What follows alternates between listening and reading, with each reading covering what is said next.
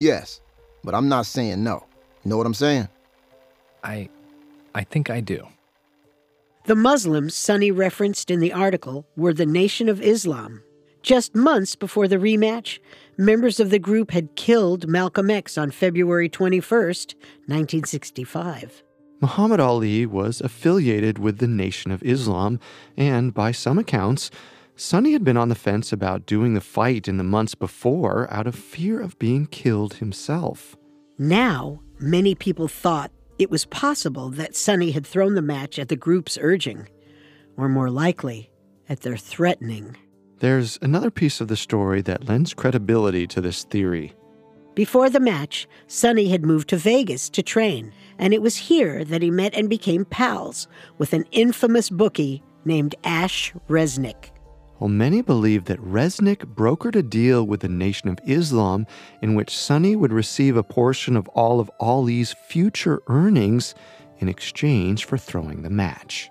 Sonny did receive medical attention for the shoulder injury that knocked him out, but it's easy to see how this offer might have been compelling.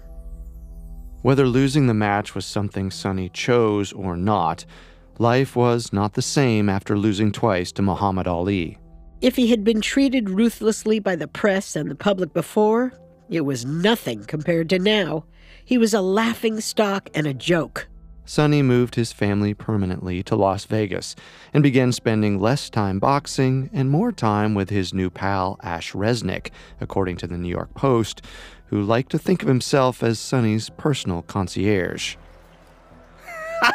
Sonny Liston, my man. Listen, whatever you need, I got you. You need women? I'll get you women.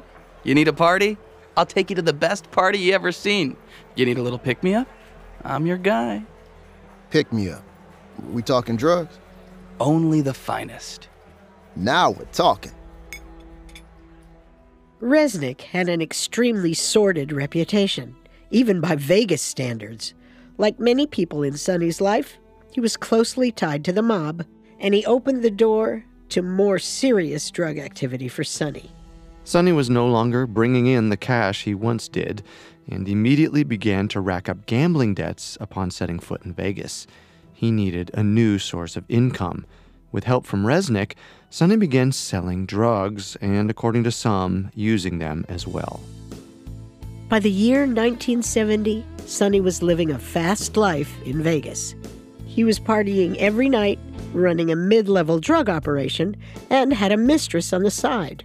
He was still doing some lower-level fights, but had branched out into acting and music, playing roles in the films Harlow, Moonfire, and Head, which starred the Monkees. Additionally, he appeared in an episode of the TV show Love, American Style, and was in a commercial with Andy Warhol for Braniff Airlines. On Christmas Eve 1970, Sonny's wife Geraldine left Vegas to spend time with her family in St. Louis. She took their adopted son Daniel with her. Sonny stayed behind, saying that he wanted to enjoy the Strip at holiday time. Each year, Las Vegas turned into a quiet company town over Christmas before becoming an all-out hedonistic paradise over New Year's.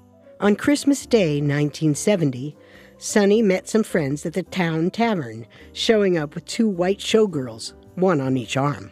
His friend Clyde Watkins remembers noting that his friend Sonny was in high spirits.